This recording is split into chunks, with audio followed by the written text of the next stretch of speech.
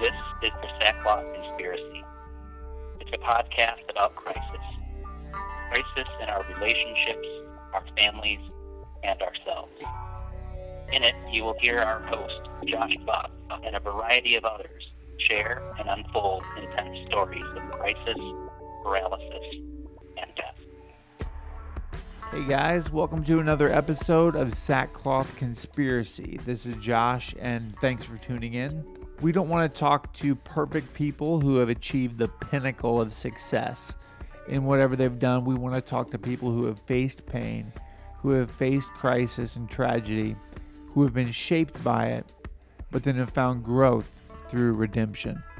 So we're going to start dropping an episode about every other week right now, and so we want you to always be checking back. Today we talk to Kent Riddle and his wife Susan.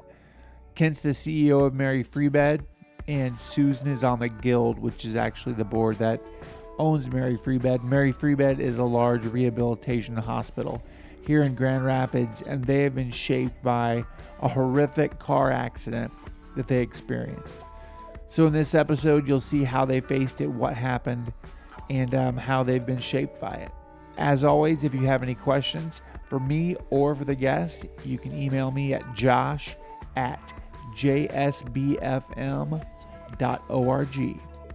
Here we go. So Kent and Susan Riddle are live with us here at JSBFM Studios. How are you guys doing? Doing Super, real well. Josh. Happy to be here. It is a huge blessing for you guys to be here. You know, we're just starting this podcast, so to get somebody that I feel like is going to be able to have just incisive things to say about crisis, about pain, but yet say it in a fun way, in a pretty eloquent way. I can't imagine having anybody else here, so thank you You're guys very nice. so much. So I guess we're going to start out of all the important places we could start. We're going to start in a treehouse, right? So Kent, apparently you were building tree houses at 5 years old. 5 years old, yeah. My family moved to a lot and built a house. My dad built the house. He was an architect, and he didn't allow me to help him at 5 years old, so I had to go off and do my own house. You had to So build I started something. building tree houses, right? So he was an architect. Was he a builder as well? No, he was an architect, mostly commercial, big stuff. But he designed this house, and he did some big houses.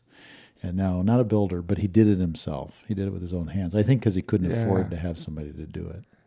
Well, so what kind of house was it? It was a mission-style Frank Lloyd Wright type house. Yep. Yeah, very unusual. It seems like to have the skill to build a house like that, you have to have some skills. So is he the one teaching you to swing the hammer? Yeah, he was. In fact, he was a wood carver as a hobby, and just loved to use his hands. What did the treehouse look like? 5-year-old treehouse. Yeah, the first treehouse, I actually remember it. I think I took an old door that was laying in the creek behind our house. I remember it was white and all trashed and everything. And then I got a piece of plywood, and I got another piece of wood, and I ended up making a treehouse out of it. So it was pretty ratty. They got better as I continued to build tree houses. I'm sure. Susan, so we're gonna call on you to really chip away at his tough outer exterior here in a minute. But I've got a couple builder questions for him still. So what is it about building that inspires you? Creation. I love to create and to envision something that isn't there, and then make it so. I think that's what it is. So I mean that crosses all sorts of things that you've done, in your career, including Mary Free Bed right now. So the building process now of Mary Free Bed is a little larger in scope than a door cobbled up into a tree. Just a little. But it still does the same thing. Yeah, and it's partly the same thing that drives me there too. Yeah. Yeah. So what was your relationship like, with your dad? Give us a peek into that relationship. Yeah, it was solid. It was great. I was the one of the 4 kids who was interested in using his hands, so I learned a lot from my dad. Dad was Dad was an 8 to 5 architect. He had his own little practice, but he and my mother would volunteer in the community almost every night. So if I didn't see them in the evening, it was because they were volunteering. Somebody always had a committee meeting every night of the week, either between the two of them. He was at the committee meetings, and so you got to go into his shop. Yeah, I used his shop all the time, which was, like a sanctorium to me. I mean, it was sancto sanctorum. He allowed me to do that. In fact, built a little table for me.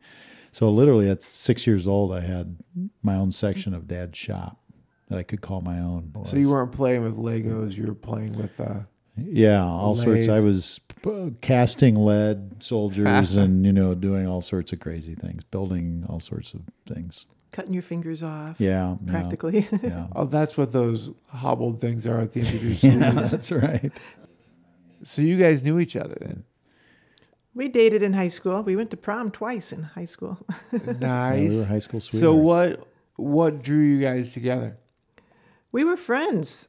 We hung out with the same group. A double date with other people. Yeah, we were with other people. That's where we first met.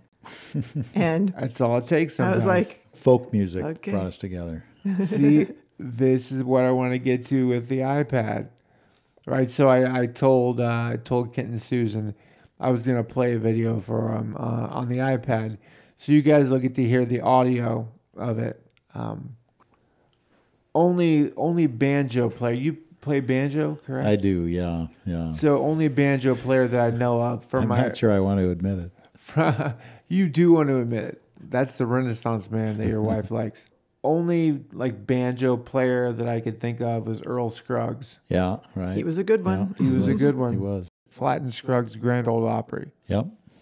And so this was like their opener. So go ahead and play that. Yeah. Now here's the Flatt and Scruggs Grand Ole Opry Show, brought to you by Martha White Mills. Millers of Martha White hot rise flour, cornmeal, and cake. Yeah, that's their sponsor. Now here's the old boy that does all the talking for the Foggy Mountain Boys. Here's Lester Flatt. This is history. Hello, Daddy. Thank you, Deep Tommy. Thank you so much, and howdy, friends and neighbors. Let us say it's a real pleasure to be back with you. Even that inflection that he has. My grandpa's from Tennessee, and so he's still got that inflection, 91 years later.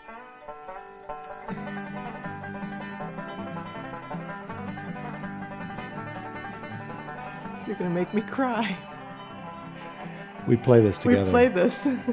Really? Yeah, Susan plays guitar. Don't ask us to play it. We won't. We'll refuse.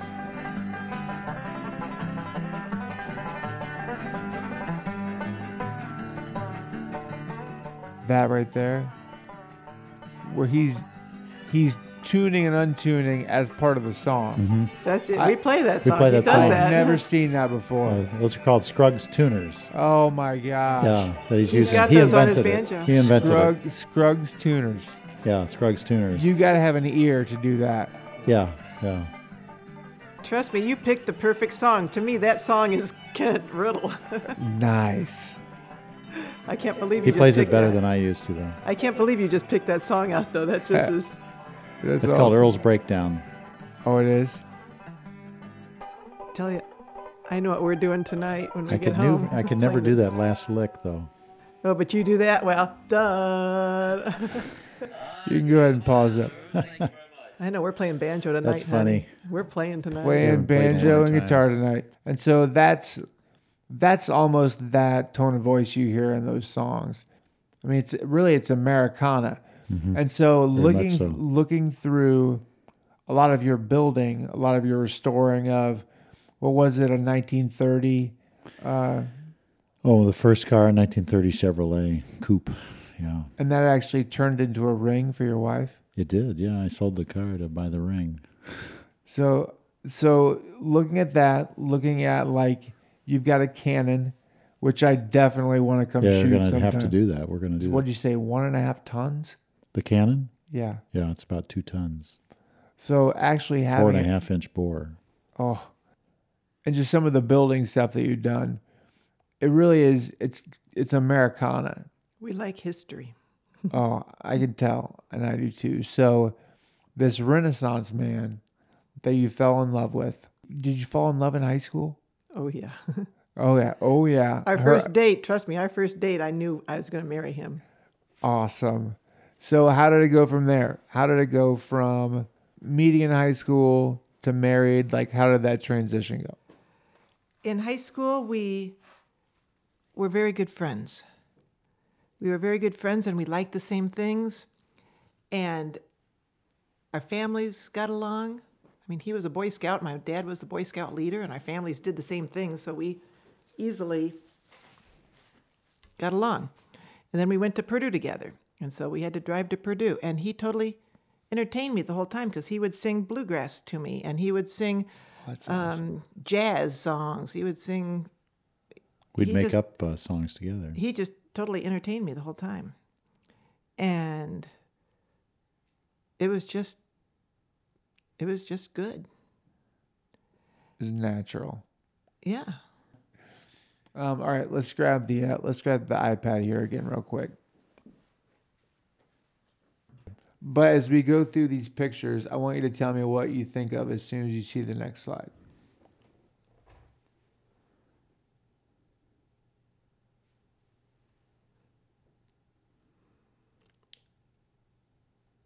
I'm thinking it looks pretty bad. Oh, It's a picture of the car that the Riddles had an accident in. And I guess what I would say is thank you, God, for not smashing in the back seat where my son and my husband were sitting. Yeah. I was driving, and I had been at work all day, so I had luckily all my stuff piled in the seat next to me, so they had to sit in the back seat. And I think that the roof went up like about 5 inches in front of Scott's head, didn't it? it was peeled back above our heads. Yeah, It just peeled back through my forehead. That was the only problem for me. So it was someone had been drinking. as it turned out, right? Yeah. And clipped another car. Yeah, came across the center line in the highway. Susan doesn't remember it. I do. And it was July 10th. It was a summer day, hot summer day. And we were going around a curve, and all of a sudden this car veered over into our head-on and hit another car kind of on the side because the other car swerved, tumbled up in the air, and came right into our windshield. It was an SUV. So do you remember seeing all that happen, or? I do. I remember it like it was yesterday. Yeah. It just burned into my brain. What are the memories, Susan, that you have? Like, what's the thing that you remember before the accident?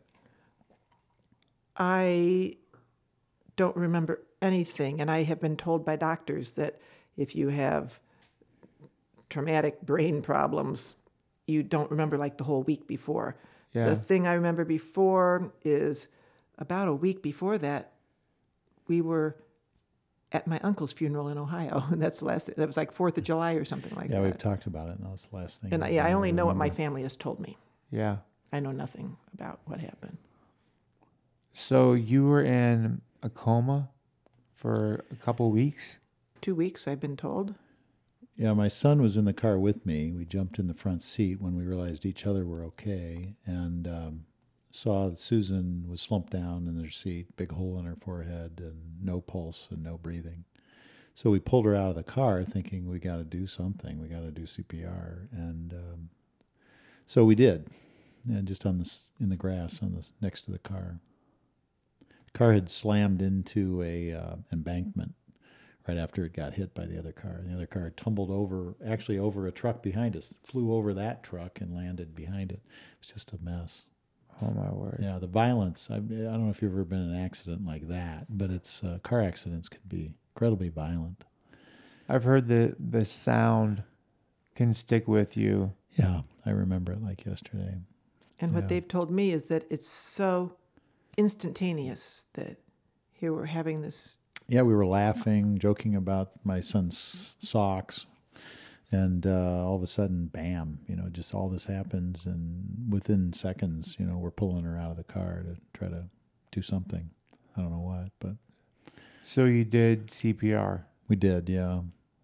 Yeah. And then before you knew it, I'll tell you, talk about blessings. The truck behind us was an off-duty sheriff, and so he called for a helicopter Wow. right away. As soon as he saw it, he just knew it was going Yeah. to be bad, and he called for a helicopter, and the helicopter came. So it wasn't long before paramedics were there working on Susan. So having a guy that could call for the helicopter right there. Yeah, probably saved her life. Yeah, absolutely. We got some breathing going, and so I guess we had a heartbeat going because she took a gasp somewhere midway through this as she was laying on the grass. And talk about prayer. I screamed at God, not at God, but I just kept yelling. I remember, show me what to do. In a moment like that, you forget everything. Your mind just goes blank. And I remember literally shouting, saying, if there's any chance, tell me what to do. So from there, where did you guys go? Well, they flew her away, and paramedic had come over and told us that she was gone, and we needed to go down to the hospital to, He told you I was dead? Yeah, you've forgotten that. And the paramedic did that. That surprised. I wasn't dead though. I'm not dead. They continued to do. Yeah, I don't remember. They worked on you a long time. It was excruciating long. We just sat on the back of the sheriff's truck. So they worked on her there at the scene for a long time. Yeah, at the scene for a long time. Yeah, and then finally flew you down to Butterworth. And so we were they just said you'll need to get a ride to Butterworth and see what's going on. Unbelievable. So, yeah, it was. And we didn't, the car was wrecked. So it's odd, you don't know what to do in a situation like that. The traffic had been backed up for an hour and on this highway. And so someone gave us a ride down to Butterworth. So obviously everything happens right then in a whirlwind as far as surgery and trauma and ICU. Yeah.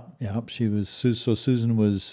We got there, and they said she's still alive, and we're going to do surgery to her head to repair the scalp, and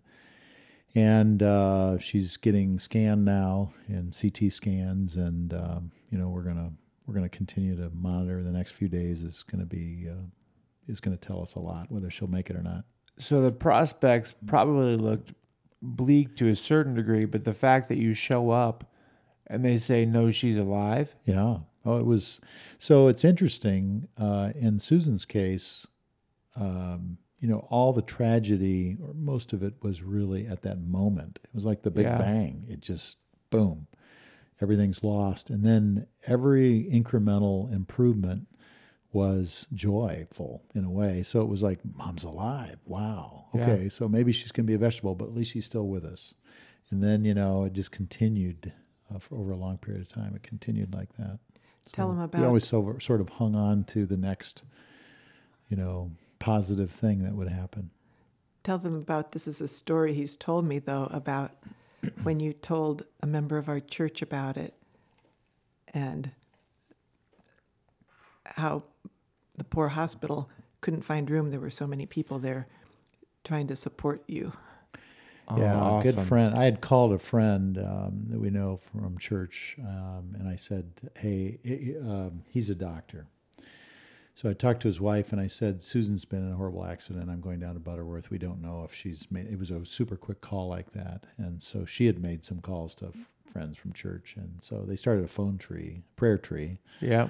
And by the time you were taken up to the ICU, which is probably a few hours later that night, so this would have been maybe 10 at night, you were in the ICU, we had 50 people hanging out in the waiting room, and it was amazing. They said at Butterworth they hadn't seen anything like that. And it was just this prayer tree, and and the message that went out was, Susan Riddle needs your prayer. She's been, it's life or death tonight. So people came down. It was really cool. I think that when I was in the hospital after my accident, there were some moments like that I think was almost easier. It was easier to be in the hospital surrounded by people we loved than it was to be home Yeah. in the struggle and in the quiet Yeah. and in the loneliness. So some of those moments can be pretty special, or surrounded by 50 people that love you in a hospital. Yeah, I mean, it's a lot like, when there's a death and there's all the people that are there to support you. And then, a few weeks later, Absolutely. life is just returned to life and you're all alone. It's a different thing. Although we didn't experience that because it just continued on in a positive direction. Improving in incremental ways daily. And I had the kids too. Yeah. How old were the kids at that point? Middle school, high school, and one that was ready to go to college. I think you said that emotionally you guys really drew together and probably got emotional support from each other. Big time. Yeah, big time. In fact, I remember the first night that we stayed in the ICU. I mean, we didn't go home for the first couple of nights. I think a friend invited us over to just shower at their house, and we went back to the hospital. So the kids were sort of corralled from church camps and other things. They were in places around. And Oh, yeah, Katie was up at camp, wasn't she? Up at camp, at Camp Henry in Newaygo. One of the stories you've always told me is that when I was at Mary Free Bed, you would pull into the parking garage and the kids would actually race over the... Yeah, I didn't even have the room. car turned off. They would jump out of the car to see. Everybody wanted to run down through that bridge, from the parking garage into the free bed to see if there had been any improvement from the night before. That's great. Yeah. And sometimes there was and sometimes there wasn't. But it was really great. Susan, so what are the first things that you do remember? The first thing I remember, it's very mixed. I remember having a roommate and thinking that they were watching bad things on TV. And I remember once my family was visiting and for some reason they left. They left and I thought for some reason they had forgotten to take my youngest daughter, Katie, home with them. And I thought that these people visiting my roommate were going to kidnap her or something. So I actually picked up the phone and called them. And they were like, "You just called it? You knew our phone number?" Oh, wow. And that was really weird that I just... So again, this was got the phone probably and 8 called. weeks after she was admitted. We called those 8 weeks. We always called La La Land. Mom's in La La Land because it was gibberish and really funny almost. There were times we would all laugh together. Yeah. And the laughter, I think it wasn't really that funny, but it was more about, wow, she's using gibberish now. Yeah. Laughter in those moments, just like being able to decompress. Yeah. Through Cathartic. that. Sometimes you laugh in the most inappropriate of times, too. Yeah. I remember after our daughter died, we didn't laugh for a couple days. But I remember having this huge belly laugh with family and my wife and almost feeling guilty for it. Right. Mm-hmm. But just it feeling so good and cleansing. The night of the accident at the ICU, as we were going in to see Susan and, dealing with all this stuff, and I was very sarcastic, just cracking jokes and constantly. And it was just, I look back on it, I thought, why? And I think some people looked at me and like, what is going on? And, they knew I was distraught, but it was just a coping mechanism probably. Yeah. And I think that we need to give grace to each other in those moments too. I think that's something that we've learned out of our story is that the only way to preserve family relationships or family ties, like interpersonal relationships, is to give each other lots of grace. Couldn't agree more. We have a friend who does that so perfectly and did it for us. This is, I've been told anyway, that he just came and sat in the waiting room. Steve Marshall, talking about grace. Wow. I knew Steve. He was a member of our church, good friend. He does this. He does this for people that need him to do this. And he would just sit for hours. He's an attorney. He would sit for hours. He brought a backgammon game. I had never played backgammon. I said, I don't know how to play backgammon, Steve. And he said, well, I'll just be here with my board if you need me. And he'd be there. It was amazing. It's biblical. Yeah, he just, The Jews still do this. It's called sitting Shiva. and they'll go and they'll sit for a week after a death, really not have to talk about much, sometimes just sit quietly. I'm going to give you guys a t-shirt when you leave here today. It says sackcloth. And so for us, we wanted to figure out, biblically they would wear sackcloth, cover themselves with ashes. And there was nothing after Ava died, there was no sackcloth to wear.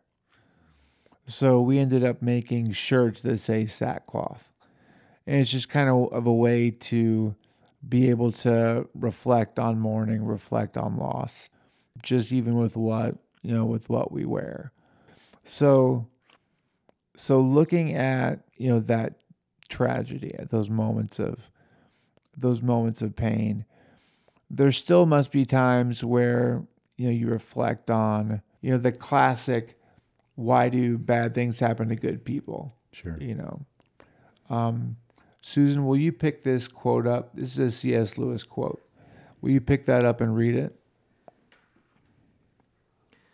We can ignore even pleasure, but pain insists upon being attended to. God whispers to us in our pleasures, speaks in our conscience, but shouts in our pains. It is his megaphone to rouse a deaf world. So it's his megaphone to rouse a deaf world. So my question then is, what did the accident, subsequent tragedy and struggle that you still deal with, what has God spoken to you in that? What I feel I have learned, I've had my moments of total whining and complaining about not being able to drive and having to have Kent drive me everywhere. Sure. And not being able to recognize people. Like if I see you tomorrow at the grocery store, other than the fact that you're in a wheelchair, it's like I have never seen you before. Yeah. But I might recognize you because of that, obviously. Yeah. But well, lucky me then. I whine about things like that. But basically, what I believe I have learned is that I concentrate on the wonderful things in life. Life is awesome, and I'm here to use it and enjoy it and live it. And I think about the people who are a lot worse off than I am. People at Mary Free Bed who have lost so much and are trying to get their lives back. And people who, like maybe the people we're talking to today, some of them. Yeah. Who I don't know and are trying to find that happy route in life. I like to think about the good things. I mean, even when I was at Mary Free Bed and Dr. Bloom, my doctor, said, "Oh, Susan, you should go to the Brain Injury Association of Michigan." And just because it's a lot of people with traumatic brain injuries and you would, could meet different people. And I'm like, I don't want to think about me being someone with a traumatic brain injury. I want to think about me being a regular person. Yeah. I didn't want to think about the negative side. I want to think about life. Yeah. I am just very much focused on who I am now and making that a good person.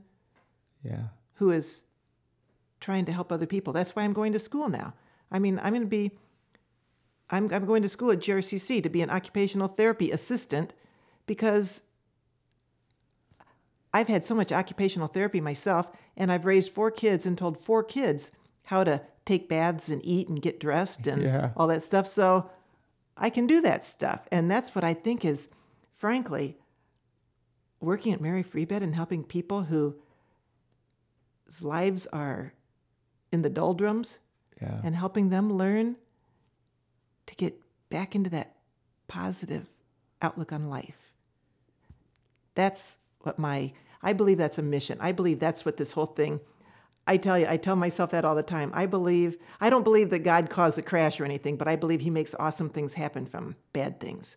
Absolutely. And I totally believe that this is my mission, is to go and give other people life. That's powerful. Kent, what's to make you think to see her say that? I'm smiling. Yeah, it's wonderful. And it's very true. Yeah. Speaking the truth. And I think it's great that it's not focused on you either. So, your doctor said you got to go be a part of this association. So not only are you not focusing on a negative, aspect of you, you're not even focused on you. You're focused on others. Because I'm in a wonderful place. I'm so happy. I want other people to feel what I feel. Absolutely. Can you hand that to your husband? It's my turn. So you played right into my hand, Susan. Because this verse in 2 Corinthians is really our ministry's mission. So Kent, go ahead and read that. This is from Paul. Praise be to the God and Father of our Lord Jesus Christ, the Father of compassion and the God of all comfort, who comforts us in all our troubles, so that we can comfort those in any trouble with the comfort we ourselves receive from God. For just as we share abundantly in the sufferings of Christ, so also our comfort abounds through Christ. If we are distressed, it is for your comfort and salvation. If we are comforted, it is for your comfort, which produces in your patient endurance of the same sufferings we suffer. Patient endurance. Patient endurance, yep. Which is hard for humans to do. I used to view blessing as like this, supernatural God pixie dust that he sprinkles down on us.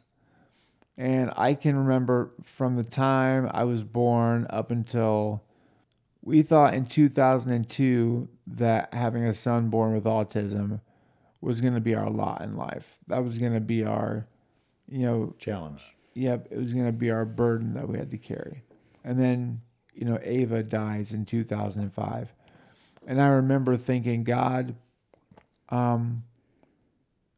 what is blessing? I mean, you say all throughout Scripture you're going to, bless me as a believer. This certainly isn't blessing. And when you have to view that from your own perspective, you finally have to view some significant pain. Obviously, it changes. When other people are going through it, you can have one kind of worldview and one idea of why it happens. But all of a sudden, you're going through it. And so I was like, God, I can be, I could be a lawyer right now. I'm not a lawyer because I gave that up for you. And I understand that this church that we're working at right now, I can't make a big paycheck right now. I'm doing all this sacrificing for you. So what are you doing for me? Because if you're having my daughter die, then my actions certainly aren't producing good actions on your part. So I'm just going to do a little bit more of what I want to do. And you just continue to do whatever your plan was in the first place. So that's what my view of blessing changed from and changed into. As far as takeaways for you, Kent, what is this? What has this taught you? What have you learned? So my benchmark that I started with would have been very hardworking, impatient husband, father, who was taught to slow down and be more patient. And so I've gone through a lot of change since then, too. Some of it is when I took Susan home from Mary Free Bed, I called a friend and I said, I'd like to give back. I'm going to miss this place. It's the people. The people are just extraordinary, the culture there. And so I said, I'll cut the grass. I'll be on a committee. I'll be on the board. I didn't even say be on the board, but I was asked to be on the board then. And so I was on the board as a volunteer for a number of years, ended up chairing the board. And so all this was an outgrowth of this accident, this really tragic thing.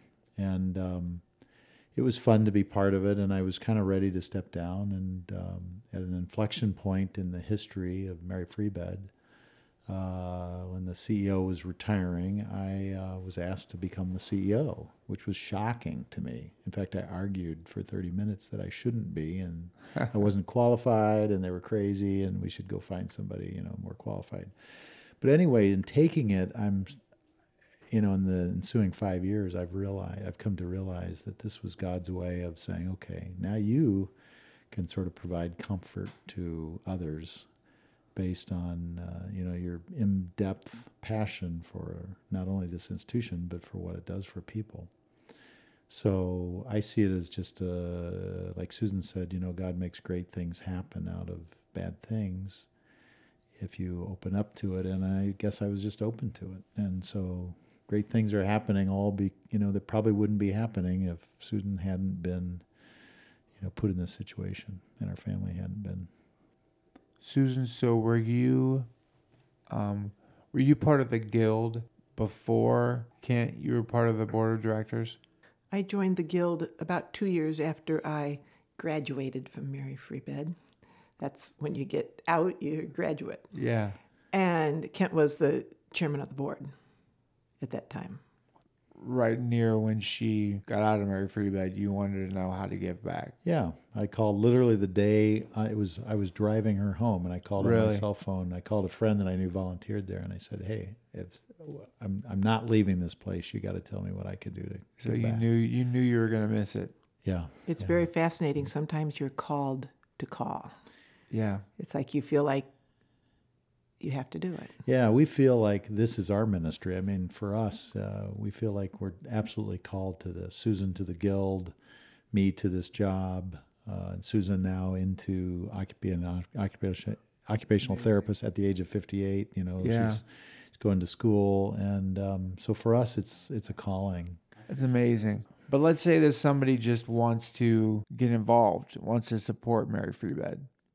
What are some ways that they could do that? They can do it in two ways. They can come and volunteer. We're always looking for volunteers. And volunteering there is awesome. It is so wonderful to be with the patients and just talk and smile and encourage. It's a place of peace. Mm-hmm. Very much a place of peace. Sometimes people ask me, they say, is it a sad place? I say, Oh, no, it's the opposite of that. Yeah. It's a very happy place. Because everybody there is getting better and getting more function and more independence and more. They have more hope than they had the day before. Yeah, it's a very happy place. Yeah, so they can volunteer, or they could give. They can donate. Both opportunities are on our website, maryfreebed.com website, and you can easily push a button and get to either way. Or if you don't use, there are a lot of people who don't use computers, and you're welcome to just go to the front desk too and say, hey, how can I help? Yeah, we have one of our great volunteers who's there 3 days a week now, and he had never been to Mary Free Bed. Knew some people that had. He stopped off at another hospital, and they said, we don't have a lot for you to volunteer. He was retired, came over to Mary Free Bed, and he's like me. He's become smitten with it. He can't leave. Smitten. That's a great way to put it. Yeah, it's true. Well, I think it's ultimately smitten with what, being part of people's lives, coming back from some tragedy, or, even, we have a lot of children with birth defects. And, you're always starting at some ground zero, and then you're building back from there. And that's what people love to be around, because there's joy in it, and there's laughter, and there's just lots of tremendous opportunity to see, improvement in people's lives. So in closing, any thoughts that we've kind of touched on, you guys didn't get to say something you thought of, or? I would say that because of the way this all started, I don't feel like, I didn't ask for the job, as an example. Of course, Susan didn't ask for this accident to happen, but we've really, back to, what Paul wrote in 2 Corinthians, I think that, our kids are grown, we got kids in Colorado, kids in California, and so at this point in our life, there's nothing we'd rather do than we sort of are giving back, I guess, based on Susan's recovery and and sort of what's transpired. And so every day I wake up, I'm not stressed about my job because I'm not in control. I feel like I'm just a pawn. Yeah. Which is comforting. And I would like to say that I have a few issues now. They're very minor, but I still have a few issues. But I feel the way to get past those things is to go work and help people who are far worse off than yourself. Yeah. And help them get their lives back. Even not perfect, their lives may not be perfect when they get back, but at least you're improving them and you're working for someone else. It's just a way to not concentrate about your own problems. Absolutely. It's something that I suggest to people that are going through any sort of tragedy or pain or stress or depression is you're not going to get out of your stuck spot by continually thinking, how am I going to get out of my stuck spot? Exactly. You go and just put the perspective on somebody else. Exactly. And I think that that's what anybody listening to this podcast could take away from this podcast as well. Well, I guess it's safe to say that your attitude towards Mary Freebed has gone beyond smitten, and it's now probably to a full-blown love affair for you. And you can tell by the culture at the place and just your listening ear, the fact that we met while I was inpatient and just had some suggestions to make. I rolled down there with my smelling like the hospital floor. Yeah, right into my office. And you're like, hey, here's this Buck kid. Got some suggestions. I've been hearing about all these years. Got some suggestions to make, and it's turned into a friendship, which I really appreciate you guys. So do I. I appreciate you guys showing up today. Right at about 29 minutes and 50 seconds, Susan says, I don't believe that God caused the crash, but I believe that he makes awesome things happen from bad things. And this is my mission, to bring other people life. And that is why Kent and Susan, their heart is just like our heart for our ministry. So just for your info, we have an annual party happening on June 22nd called Celebrating the Year. We're going to spend an evening together with music and videos and friends with heavy appetizers, which means it's going to be like a meal. And we're going to have a chance to celebrate everything God has done this year in our ministry. And there might still be a few spots open for that. So if you have any interest in going to this free event, email me at josh@jsbfm.org. So thanks for listening to an episode of the Sackcloth Conspiracy, where all your dreams come true by clicking your heels together 3 times. Oh, that radio voice sounded hilarious. Anyway, so subscribe to us and share with all your friends. All right, guys. See you later.